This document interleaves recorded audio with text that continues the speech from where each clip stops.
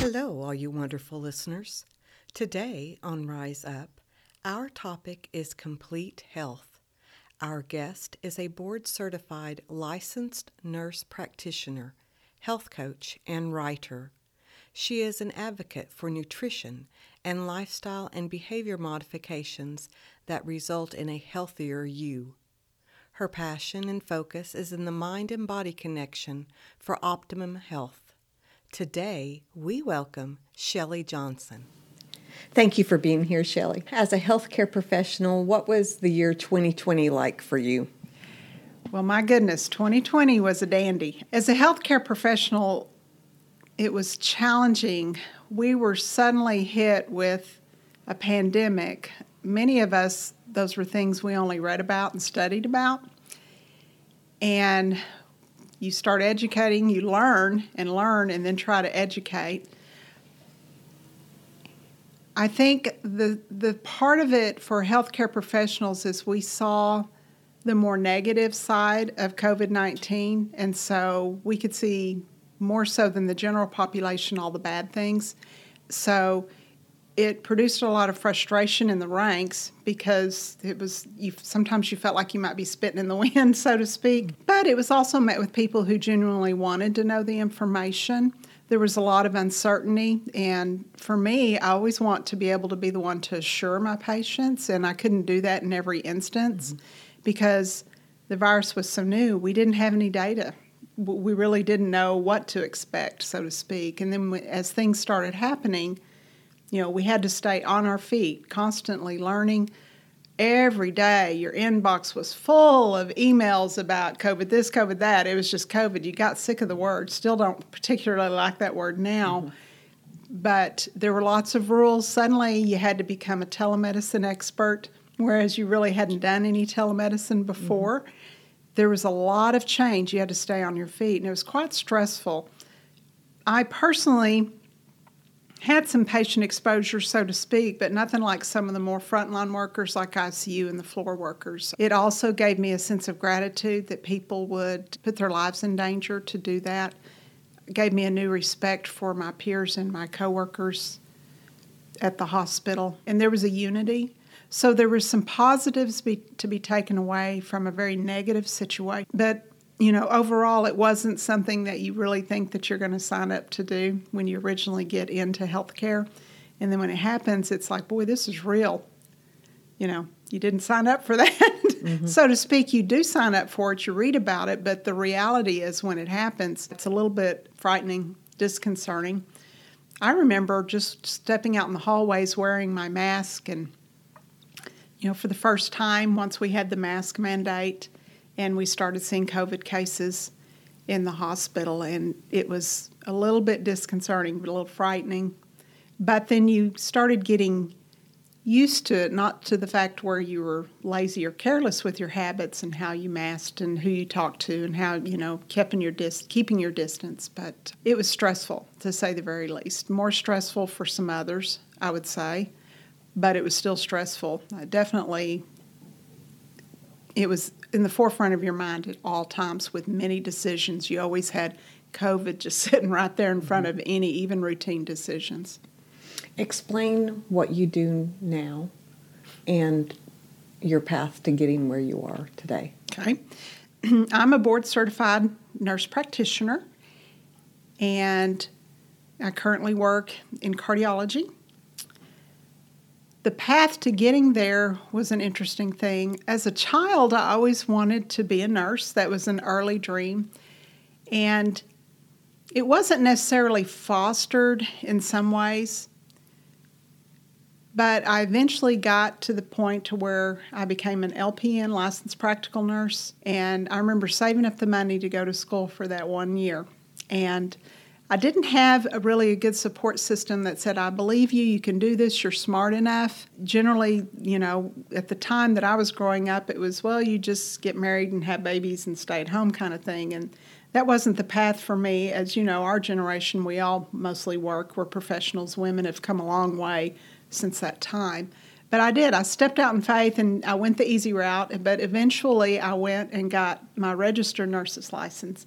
And then at that point, it was like, you know what, if I could do that, I could do this too. And, so I got my confidence with every level that I took and eventually became a nurse practitioner, which I so enjoy. But I appreciate my early days as being an LPN and an RN as well, because it helped me be the nurse practitioner that I am today. I don't think you should ever despise your small beginnings at all, and those really aren't small beginnings, so I don't want anybody to think that I'm saying what they do is not important, because it's greatly important. But I always remember where I come from. So what does a nurse practitioner do?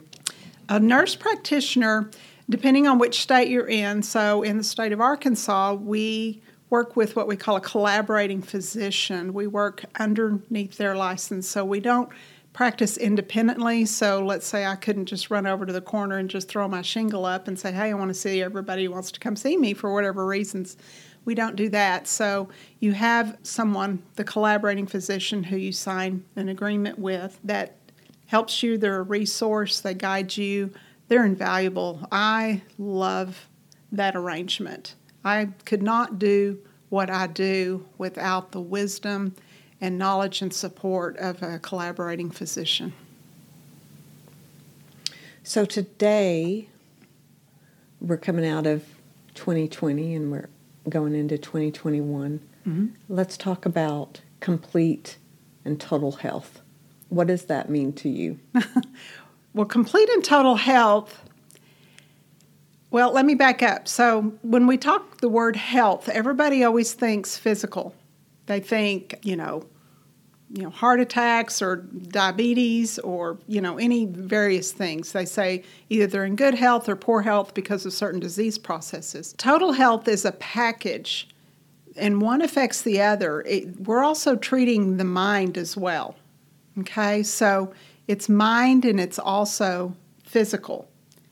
There are reasons or things that affect each other. If you have obesity and you're struggling with it, so why are you overeating? So you're treating mental health as well. I often find in questioning my patients who are overweight or struggling with obesity, or they've had the gastric bypass surgery, what was your reason for overeating? We need to lose weight. What do you know what that is? And some of them are surprised. They're like, well, I hadn't really thought of that. Oftentimes if you dig just a little bit, and I'm not a mental health professional, so to speak, but I want to get patients thinking, why do you overeat? Okay, I need you to lose weight. Well, it's not easy, but exercise. You need to exercise. You need to restrict your calories, etc.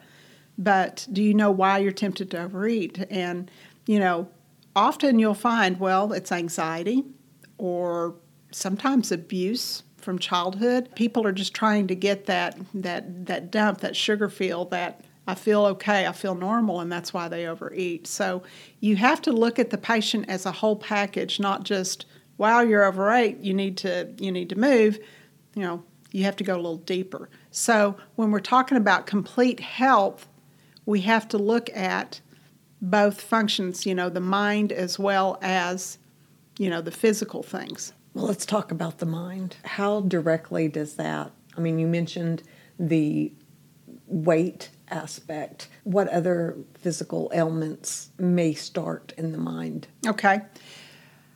Anger management issues, people who are angry. So that's that's a big animal, okay? So a lot of that is stressors. There could be people who feel out of control, they feel underappreciated, could be abuse.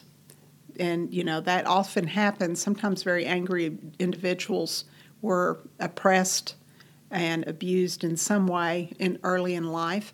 You'll see a lot of those, but how does that manifest in the physical realm? Well, it's common knowledge that, anger can make your blood pressure rise. Okay, so high blood pressure, that leads to strokes, heart disease, heart failure, things like that. So those things, they manifest in both realms per se. And so I always want to talk to patients about, when we're doing lifestyle modifications, think about, what's bothering you. Are you anxious? Oftentimes anxiety drives blood pressure. Pain drives blood pressure. Okay, it's people with chronic pain. So it's not just a one-size-fits-all, here's one pill and it fixes it. Sometimes you're treating a variety of symptoms in a patient. Well, how do you heal your mind? Well, so, the pat answer is, well, you go get counseling. Well, okay, let's be honest, a lot of people won't seek counseling. Now, there are ways to heal your mind. I talk to patients about, what overwhelms you the most in your life. Tell me, what do you find overwhelming? A lot of people feel like they don't have time to exercise. So if you're getting resistance, they're not walking 30 minutes a day. Why? Well, we've got ball games, we've got, you've got church activities, I've got to sit on this committee, my job, my husband needs this and that, and the kids, and I'm driving, and, there's all this stuff. Now, a lot of those things are important, but in talking even with a friend the other day, it's not just patients I talk to about these things. It's like, well, do you have time for it? Because you always get, I don't have time to exercise. But I like to counteract that and say, well, we have time for what is important. So if I'm binge watching on Netflix and not exercising, then Netflix is more important than exercising. Okay? So there is a prioritization in your mind that you have to get straight. What is the priority here? Also, in treating the mind, we have to be really careful about social media. Social media, as many people know, has a tendency to be negative. I would say in 2020 is the most negative I've ever seen social media, politically as well as the COVID pandemic. The responses varied. There was a lot of hate-filled responses, people warring with each other, etc. I found at the end of the day, especially with all the stressors I was having at work, Facebook became a huge stressor. And I would limit it, or sometimes I would go several days without logging on. And it could be any social media. I just said Facebook. But that will affect your mental health. You're not going to, if you shut it down and have a negative, oppressed feeling, angry, upset, worried about your future after you read social media comments, then you need to start rethinking about where you're spending your time. Okay? So if you look at things like that, that's how you kind of start treating yourself from the mind standpoint. There's the old saying, garbage in, garbage out. Well, that is very, very true. What you put into your mind is what comes out of your mouth. Okay, so if you sit there and feed yourself with hate-filled things, eventually you're going to take on that persona as well, because that's what you're surrounding yourself with. You become those kind of things. So you have to be careful what you're bringing into the windows of your soul. And so I'm very protective of that. I have to be very careful about what I allow in. I'm careful about even who I hang out with. I don't want to be in the middle of gossip, because then you become more of a critical person. If you start, then you're like, oh yeah, I see what they're saying. Who's got time for that? I want to be the positive person. I want to see the bright side. If you're told something negative, whether at work or home life, it's like, okay, what's the bright side? How can I find the positive in this? When you were talking about social media, I immediately thought of conflict and how we are basically desensitized to conflict because that's ordinary now. Someone gives one response and you comment back, and then it's back and forth. Let's talk about stress and anxiety. How do we not feel stressed, and how can we not feel anxious? Okay. Well, one thing I can say is busyness of the American lifestyle contributes to stress and anxiety. We are too busy, and if you think about it, we are a microwave society. We want it now, we want it instantly, we don't want to wait, and a lot of reasons why. Some of that may be some entitlement. We're used to everything getting, immediately, fast food, whatever. But a lot of that is stress because we've overextended ourselves. We are too busy. That is going to create a stressful environment. You're always going to feel the pressure. Stress will suppress your immune system. If you have enough stress long enough, you are going to get sick. The studies prove that out. So you need to learn to manage your stress. You need to learn to manage your anxiety. Anxiety really, at the very root of it, is fear-based. It's fear of the unknown, so you're anxious because you feel like the other foot's going to drop, or you're a worrier, so you're always thinking, what's going to happen to my kid? What's going to happen to, the money? And oftentimes fear is based on being things that are not real. Okay? Reality often, it never actually turns out to be what you fear in the long run.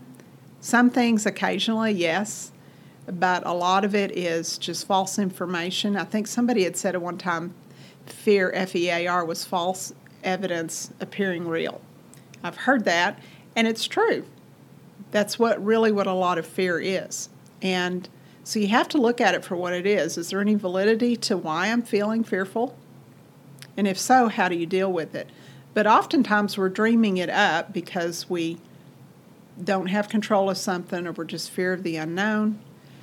But then there's other people, many people out there that some of their fear's legit. They may not know where their next meal's going to be, or how they're going to pay the light bill or the rent, and so they're worried about that. Those are things that are legitimate as far as feeling it. It doesn't change the outcome, though, so how do you draw the happiness or the joy of the moment without staying in the future and fearing something that you may or may not can control? One thing that I've done with my life in order to deal with stress is I have gotten rid of many possessions, so to speak, such as clutter in the house. I realized, and there are some studies about this, but I realized that the more you have to manage, the more stressful and overextended you are. So even if dusting becomes less of a task because you're not having to dust every little widget of 100 widgets on the shelf, you don't have to deal with that. Now I just wipe the shelf. House cleaning's a lot easier, and there is a sense of orderly peace in the house because everything is cleaned, or at least put away. I can't say it's perfectly clean. We have dogs, but so it's not a perfectly clean house, but clutter makes you feel nervous. So if you have books and stuff stacked everywhere, if you go into the kitchen and you're rummaging through a drawer looking for that one spoon, that you want for this particular dish, you're spending 2 minutes digging. You wasted 2 minutes on an unorganized drawer. Clean the drawer out. If you haven't used any of that stuff in a year or so, probably don't need it. Another thing is with your closet. The rule of thumb is if you have not worn anything in your closet in a year, they say toss it, donate it. There's lots of places you can donate. Some of you guys have prom dresses or formals. You need to give those up. I can't wear half the stuff in my closet because of 2020 and COVID. And COVID-19. That's the 19 pounds. That's what it stands for. You're going to gain the 19 pounds in COVID. But I digress. But it is. If you clean out the closet and get rid of stuff that honestly you're never going to wear, even if you lose the weight, it's not going to be in style when you get there. So donate it. Somebody out there is going to appreciate it. They'll need it. And give it, because there's a sense of generosity, of well-being that comes from being generous. So you can gain that in doing good. But you also have an organized closet, so you can walk in, you know exactly what you're dealing with. You're not standing there for 10 minutes trying to figure out what you want to wear and then trying on 8 things. Oh, that doesn't fit anymore, all that, and the frustration of that. And it sounds simple, and it actually is. You need to get rid of the excess in your closets, in your drawers. I've gone through bathroom cabinets. I didn't realize how, 8 bottles of lotion and 3 different kinds of hairspray and, all of that. So I had myself, I couldn't buy any more hair products until I used up what I had. So I did that. So think of all the money I saved, and I've saved time because now I know exactly what I have, and I have exactly what I like. Okay? And what you need. And what I need. So also in the closet arena, if you're looking at something, and not only if you haven't worn it in a year, but if you were shopping at that very moment and that's in your hands, would you actually buy it then? Would you buy it now compared to then? If you're like, nah, I probably wouldn't buy that, then get rid of it. You don't really like it. So that's a good rule of thumb as far as cleaning out and getting rid of the clutter and getting some more order in your life. You said that anxiety and stress suppress your immune system. Mm-hmm. What should you be doing to boost your immune system back up? Well, the studies as far as the immune system, supplements, it's a mixed bag. The supplement industry is a multi-million-dollar industry, okay? So you can't believe everything everybody says. I'm a bit of a minimalist because the studies just flat out don't pan out for taking handfuls of supplements. I think a multivitamin every day helps the immune system. Zinc is in those things. Vitamin C's in them. You get the varied B vitamins that support the nervous system. But you don't need a handful of pills. One good name brand multivitamin will do. You also need like vitamin D3. That's one thing they did find in the COVID pandemic is people that were low on D3, had more trouble. So next time you see your primary care provider, ask to have your D levels drawn and see if you're deficient so you know. The problem and the reason why we don't have as much D as our ancestors used to be is we're not out in the sun. We're in artificial lighting all day. We don't get to go out and work in the sun and grow crops and, feed the chickens and whatever. And so that's affected D levels. So D supplementation is very reasonable. A few other things, some women need calcium supplements to make sure, bone health, things like that. But ultimately, those things support the immune system, but what actually supports the immune system besides trying to get rid of stressors in your life is exercise. You can over-exercise and stress the immune system. Those are like the strenuous exercise. But even moderate walking, 30 minutes a day, helps the immune system. It helps with weight loss. It helps with a sense of well-being, etc. So those are things you can do. The other thing to support the immune system is your diet. Your diet has the ability to overwhelm your immune system. With processed foods, and when I say processed foods, we're talking about fast foods, anything that sits on a shelf in a bag or a box that can sit there for weeks and a year without going bad is a processed food. If you can read the label and you don't understand the ingredients and you don't know what's on it, you don't need to be eating it. The body's dealing with foreign substances that are not natural. That is suppressing the immune system. It also causes inflammation in the body. Inflammation aggravates many health conditions, heart disease being a big one. So if you've got plaques in your arteries, which is, cholesterol deposits and things like that, causes inflammation. Those can rupture, leads to heart attacks, etc. The same thing, stroke, diabetes, all of that. Inflammation plays a huge role, and it's our diet. So if you stop and think about, well, what happened to our diet? We roll the clock back and we look back into, let's say, the 70s, that's when we started seeing a lot of the fast foods start popping up. Prior to that, you always ate at home. Bread was homemade. I realized, usually there was a mother at home that could handle that. We don't have that so much now. But the diet changed. Even when margarine came on board, that happened World War II. We had a shortage, butter, the whole 9 yards. And so they designed margarine. It was cheap. So they added hydrogenated oils and nickel to make it solid. Here we've got cheap butter, everybody eat it. Well, we found out what a disaster that was because that's trans fats, and that's like zero consumption. I mean, it's not acceptable to consume. It really attributes to heart disease, okay? So there was a lot of errors in the diet that started occurring. So we started finding, these refined oils and frying foods, etc. So convenience What oil foods. should we be using? The oils you should be using, olive oil is the number one out there. Now, olive oil does not withstand a lot of high heat. If you want to saute, because I don't advocate frying at all, but if you want to saute food, you can do it with avocado oil that's cold pressed. So any cold pressed oil, which is avocado oil, olive oil, those are good, but the avocado can withstand a little bit more heat if you're going to saute something. The other oils have been altered, engineered, high temperatures, to convert them to what they are. Likely inflammatory causing, so you want to avoid that. I have 2 olive oils at home. One of them is an extra virgin oil, and the other one is just says olive oil. And that one says more appropriate for cooking. Yes. Can I do that? It is more appropriate, but I would make sure it's at a very low temp for cooking, okay? The extra virgin olive oil is the most healthiest, the highest in the omegas, etc. So that's the one that you want to use.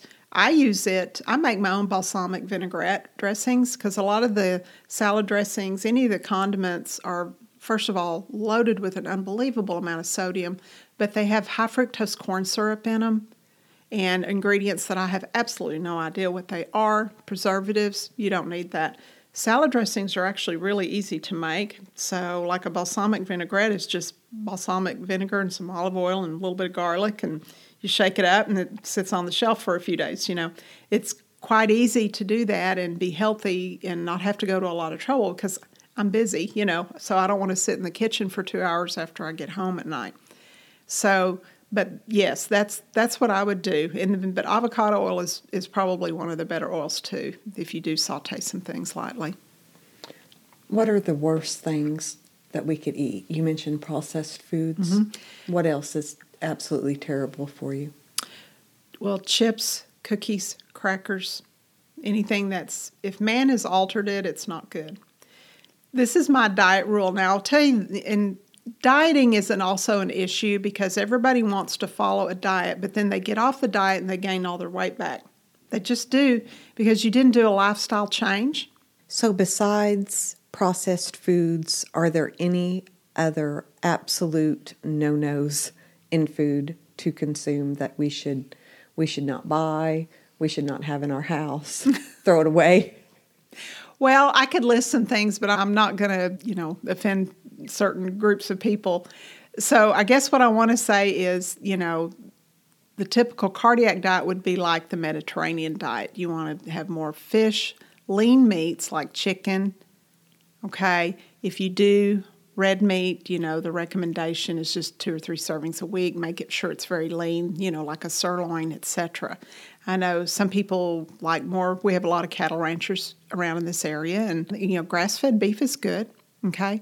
The problem with a lot of the beef is the fact that it's grain-fed.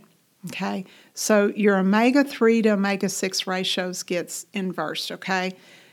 You want more omega-3s than you do omega-6s, but grain diets in humans and in cows, okay, or chickens or whatever, if you eat grain feed them, the content in the meat, the omega-6 rises. That's inflammatory causing, okay? So you want grass-fed beef because that raises the omega-3s. That's part of the problem with our diet, and that started happening when we got away from grass-fed because the population's growing. We got to feed these cows, fatten them up fast, and move on with it, okay? So that's where that happens. That's the big pull for grass-fed meat is because of that. So that's another inflammatory causing thing. So grass-fed has omega-3s. Omega-3, yes. And grain-fed has higher omega-6s. Omega-6, which is unnatural. Unnatural. It gets the balance. You're out of balance. The ratio's wrong, and you have to eat more. You need more omega-3, but you are what you eat. So if you're eating a grain-fed cow, you're going to get too many omega-6s. You're causing inflammation. Okay. So in answer to your question, what I always recommend, besides the Mediterranean diet, because that's a good rule of thumb as far as healthy eating, if it's in a bag or a box, okay, It's processed foods, you don't need it. White sugar, white flour, white rice, that's all processed, heavily processed. You don't really need to eat those things, okay? I tell people to eat food the closest to the way God made it.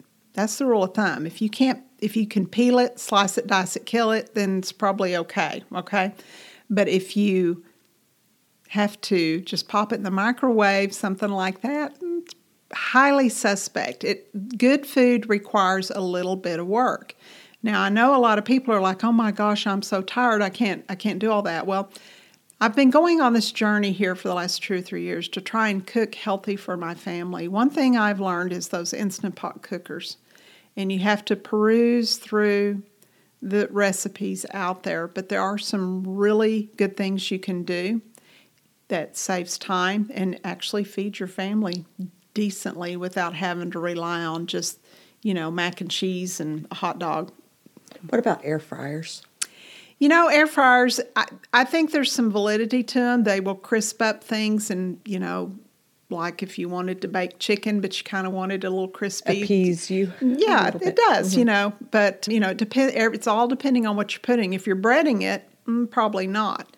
And if you're going to sit there with this giant plate full of fries that you put in the air fryer, you're kind of undoing it because you're eating a bunch of potatoes that, although they're natural, closest to the way God made it, then we've got to look at portion control too.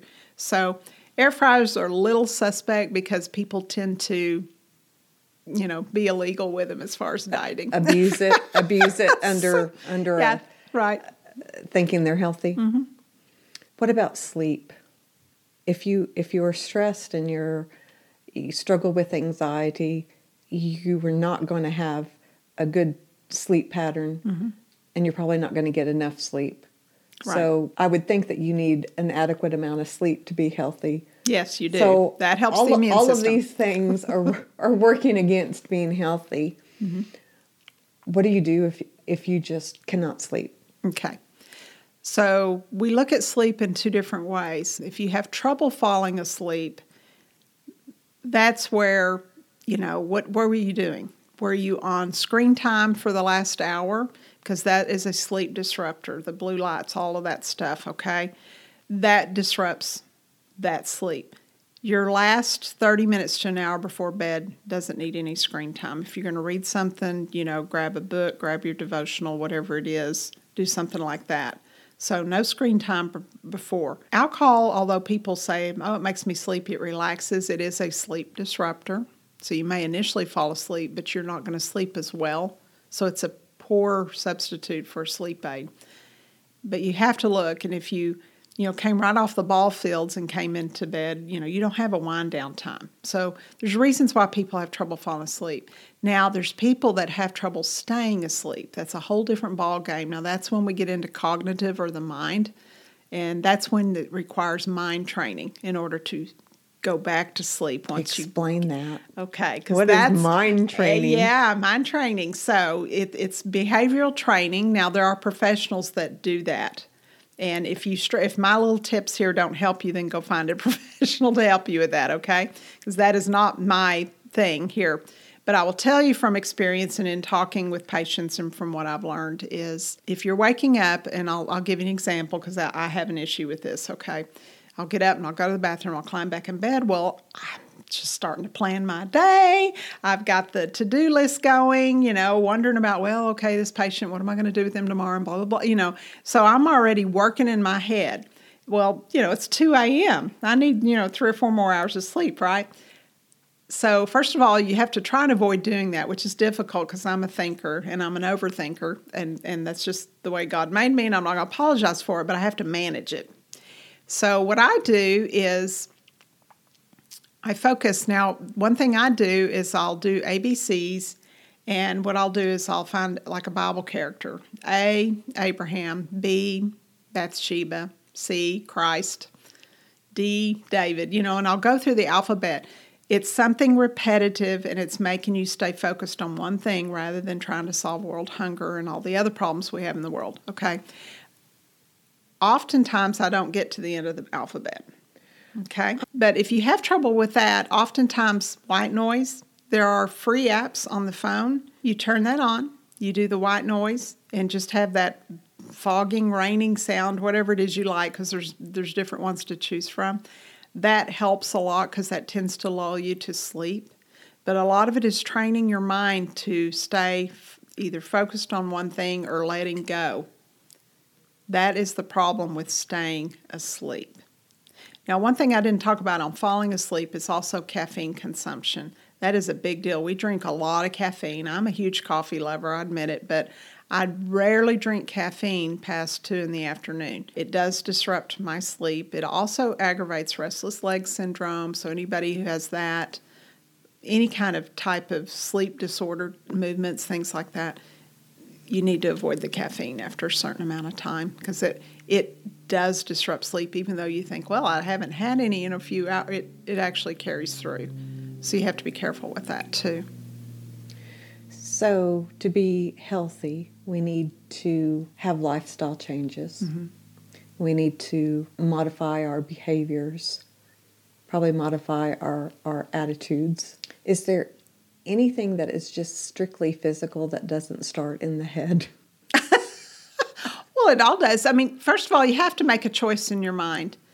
But honestly, get a buddy and go walking. You're just going to have somebody hold you accountable and put your feet to the fire. Once you get that person and they're like, when you say, I don't feel like it, because we all do. I have days like that. And they're like, I don't care if you don't feel like it. Come on, get your shoes on and let's go. If you have that kind of person, you'll start exercising. There's a sense of well-being from exercising. Eventually, once you start doing those things, the rest of it follows. You have to start somewhere. You get that accomplishment. I walked every day this week. That makes you feel like you've accomplished something. So you're not hard on yourself. You can pat yourself on the back and say, okay, atta girl, what's next? Then it's just different things. Once again, it's a choice. It's in the mind. I choose not to drink that Dr. Pepper as much as I really want one. I can have the treat on Saturday, but I can't drink them any other time. And once you start making those choices, it's like, this is what I tell smokers. I said, you say you can't quit, and I realize it is very hard to quit. I know. I was raised by a smoker, been around smokers all my life. I know that. But who's in charge? You or the cigarettes?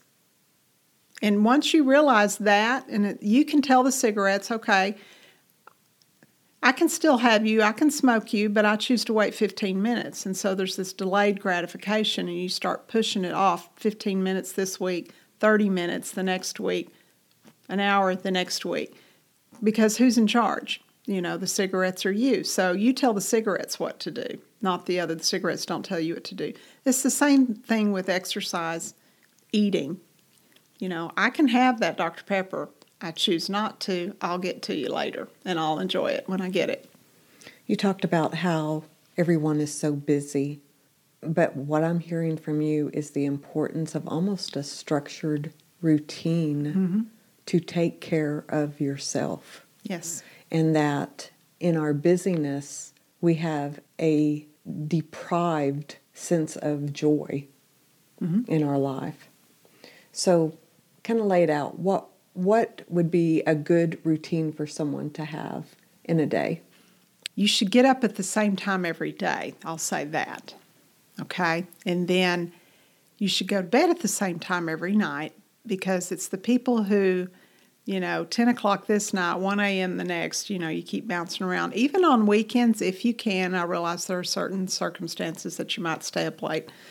But if it's going to bed at the same time, getting up at the same time, that establishes healthy sleep patterns. Abnormal sleep also has been implicated in weight gain or inability to lose weight, I might say. So you really want to focus on the sleep patterns. That's important. Children actually crave structure. Children thrive in environments where there's structure. And psychologists know this, pediatricians know this, even some parents know it. Children actually want structure, and they need it for sleep, as far as well-being, even in school. Other social outings, they do need some structure. Adults need it too. And we tend to, well, we'll take care of the kids in the structure department, but we're out there, doing this, that, and the other and not really following a routine. It's very important that you do. And it'll show up in your health if you're not. And it's just a matter of doing inventory. What's really important. It's okay to say no. I think people have a hard time saying no. They don't want the people to be mad at them, or they, don't want to be a disappointment, or they're afraid they're going to miss out. The American society has FOMO, fear of missing out, big time. And the bottom line is, I've decided at the end of my days, I'm going to be like, well, did I do everything and anything, or did I do what was most important for me and my family and my patients eventually? And that's how you inventory. I think we're too busy chasing Instagram moments to capture and post, as opposed to sometimes just doing the work and taking care of yourself. Mm-hmm. And oftentimes social media, there's some very legitimate things out there, but some things it's you can get unhappy seeing all the happy families because you're like, well, my family's just doesn't measure up to that. It's not reality, really. I think everybody has issues that we just don't see everybody's issues. So you have to not buy into that lie either, and learn to be, well, I think that's great. I'm glad they had their vacation. They look happy. Good for them. But don't be sitting there using that as a measuring stick, thinking I must be lacking because I don't have that, or that I don't feel what they're feeling looks like. Do you think people are generally unhappy in today's society? I do. I think because the American society, we have decided to pursue things and material possessions. And honestly, you can't take them with you, can you? You can't. And so while it's nice to have those things, I don't think that should be our sole focus. The dollar doesn't make you happy. It's what you do with the dollar. I think we tend to feel more gratified and happier in giving and in contributing to the human lives, animal welfare, anything like that, child welfare. That's really where the joy comes. And you'll see that you get more of a sense of gratitude. If you don't have gratitude or something that promotes that in your life, being self-centered and selfish, that tends to lead towards depression, self-hate, hatred of others. You can be so focused on yourself and achieving your own goals that when you're not helping fellow man, then there's not a balance. And I think that shows in a lot of people. We've lost that. We don't talk to our neighbors anymore. We don't. You see a lot of lack of involvement, or it's superficial, or we tend to rely more on social media and say, well, yeah, I have lots of friends, but, when did you last take a casserole dish to your friend? I think like you said, we know there's a void, mm-hmm. and we're trying to fill it, but we're chasing the wrong things for gratification. Mm-hmm. So do you keep a gratitude journal? I don't keep a gratitude journal, but I do an inventory periodically in my quiet time. And I get up early intentionally and have a time of reflection, a time that I spend with the Lord. And I do periodically, I will do an inventory. What am I grateful for? I'm grateful for the absolute breath that I'm breathing right now. I'm grateful just to have a roof over my head. I'm grateful I have a car that runs and tires that are good. I'm grateful for food in my belly. We have to stop and think about the very basics, the ABCs, air, breathing, circulation, food, water. Because if we don't have any of those things, we have absolutely nothing. And so you can start at the basics and move forward, So let's continue in your day. You're going to get up in the morning mm-hmm. at a set time, go to bed at a set time. Mm-hmm. How else do you structure your day? How do you prioritize? What should we be prioritizing in our life for a healthy lifestyle? For a healthy lifestyle, you have to prioritize. First of all, let's talk about meal making because that's going to come up right off the bat. So every weekend, I tend to kind of plan out meals so there are no surprises. When I get home at night, we all know what we're going to have to eat. And I have a list on the fridge, and you can pick, what we're going to have, but we're going to have whatever's on the list eventually that week. So don't get too picky because you'll see it maybe the following night. And so that way there's not any, oh my gosh, I forgot to set the hamburger out, or I didn't, do this or that. So in the morning I look and I'm like, as I'm waiting for the coffee to brew, and I'm like, yeah, that's what we're going to have tonight. The groceries are there. I go once a week and I make sure everything's stocked up that we have. There's a little bit of flexibility there, but for the most part, there's not any of that temptation to just grab fast food on the way home. So I prioritize that so I'm not stressed out over dinner. There's no surprises. I've learned to cook healthy in a shorter amount of time, so I'm not, because I'm tired when I get home. I don't want to be standing on my feet. Family helps a lot, thank God. So we try to make it a family-oriented help, because it's not fair if I'm working full-time. And women, we tend to, we have to do it all. But that was a conversation early in my marriage that we're going to share some of these responsibilities as long as I work full-time as well.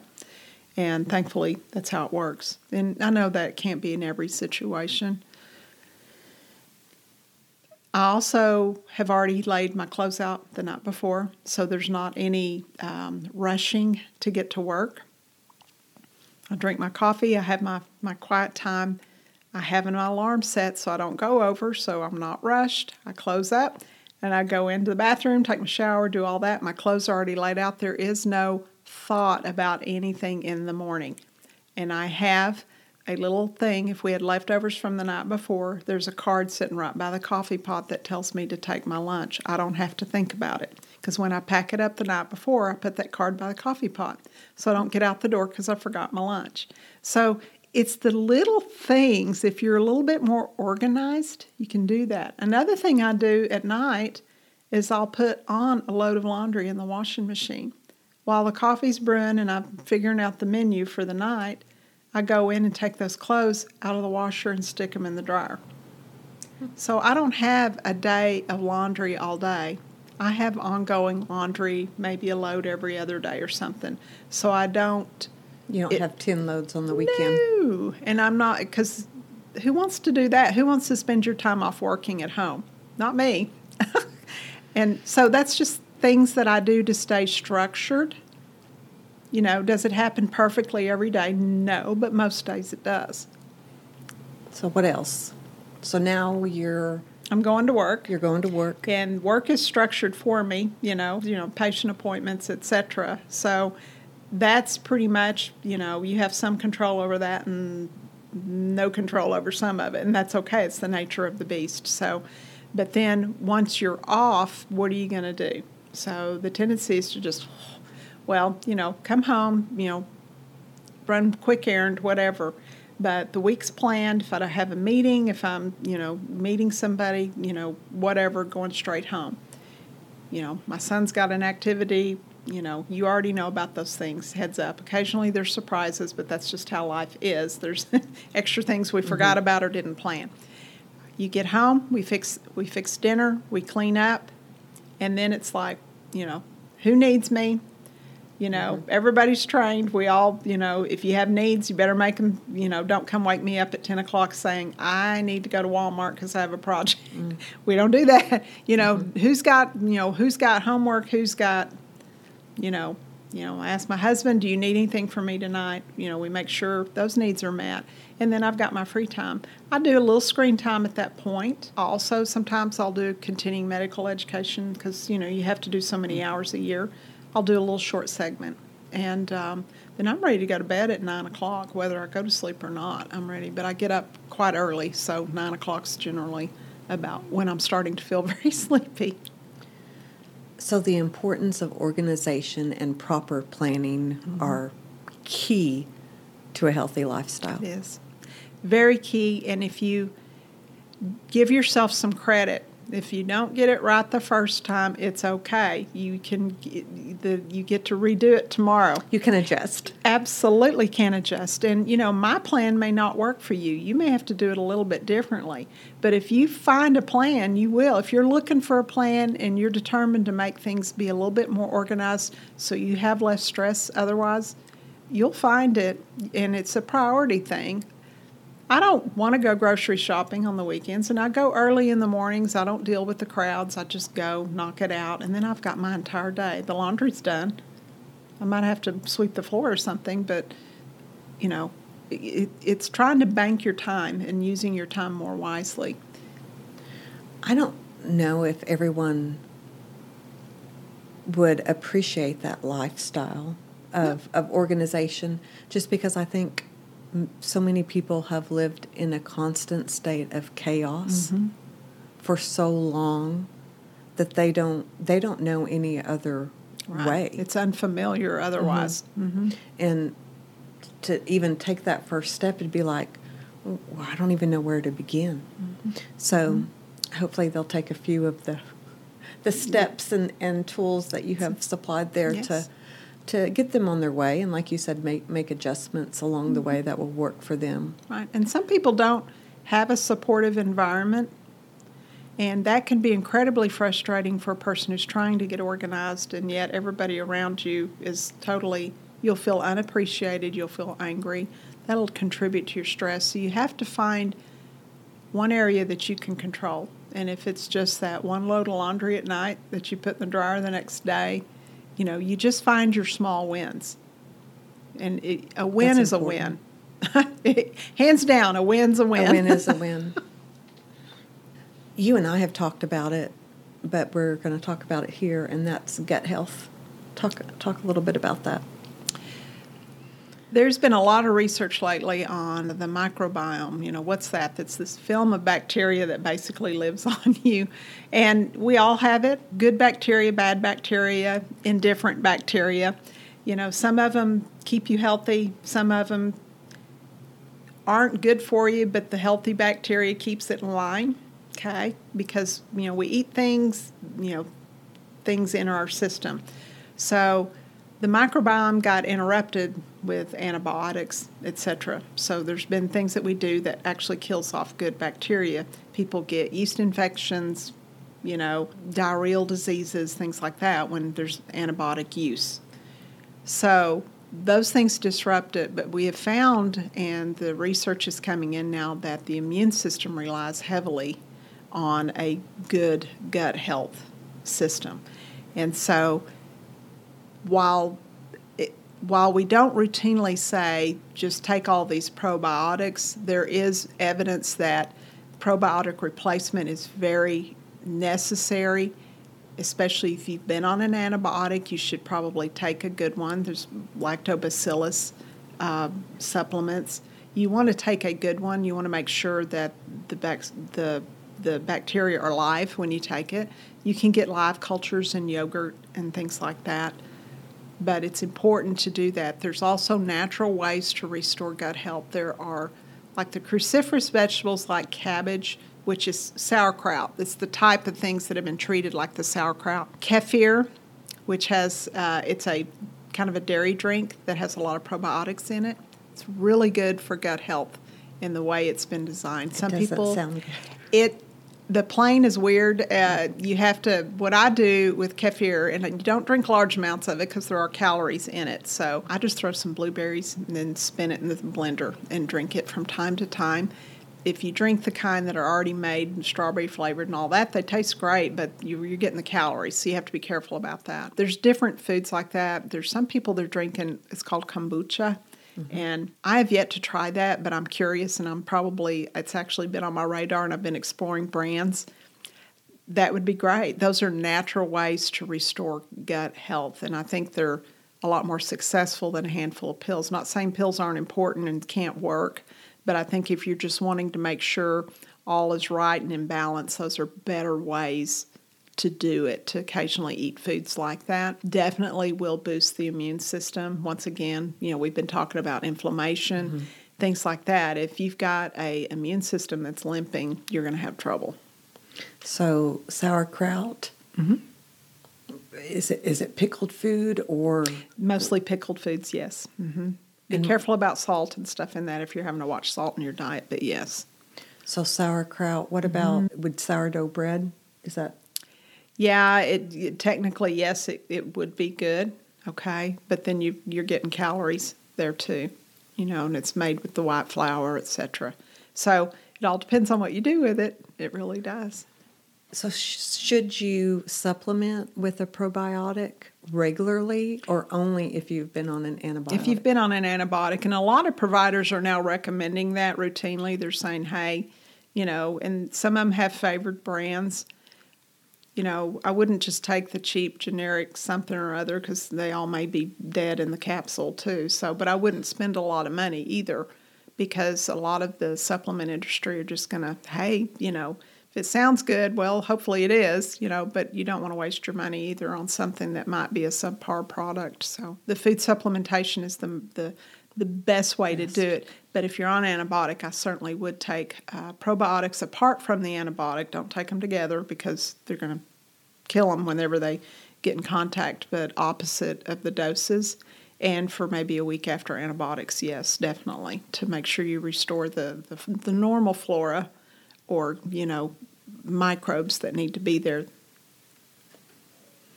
What are 3 of the most important things someone can do for their health? I think sleep. Work on your sleep issues if you need it, because that's going to be telling, okay? It ages you fast. It affects the immune system, as we've discussed. I think eating the right foods. You are what you eat. If you want to last a while, then you need to eat better, okay? That's just the bottom line. There's only so many pills that are going to help, and they don't fix everything. I think as Americans, we put a lot of faith in medicine because we don't want to do the work.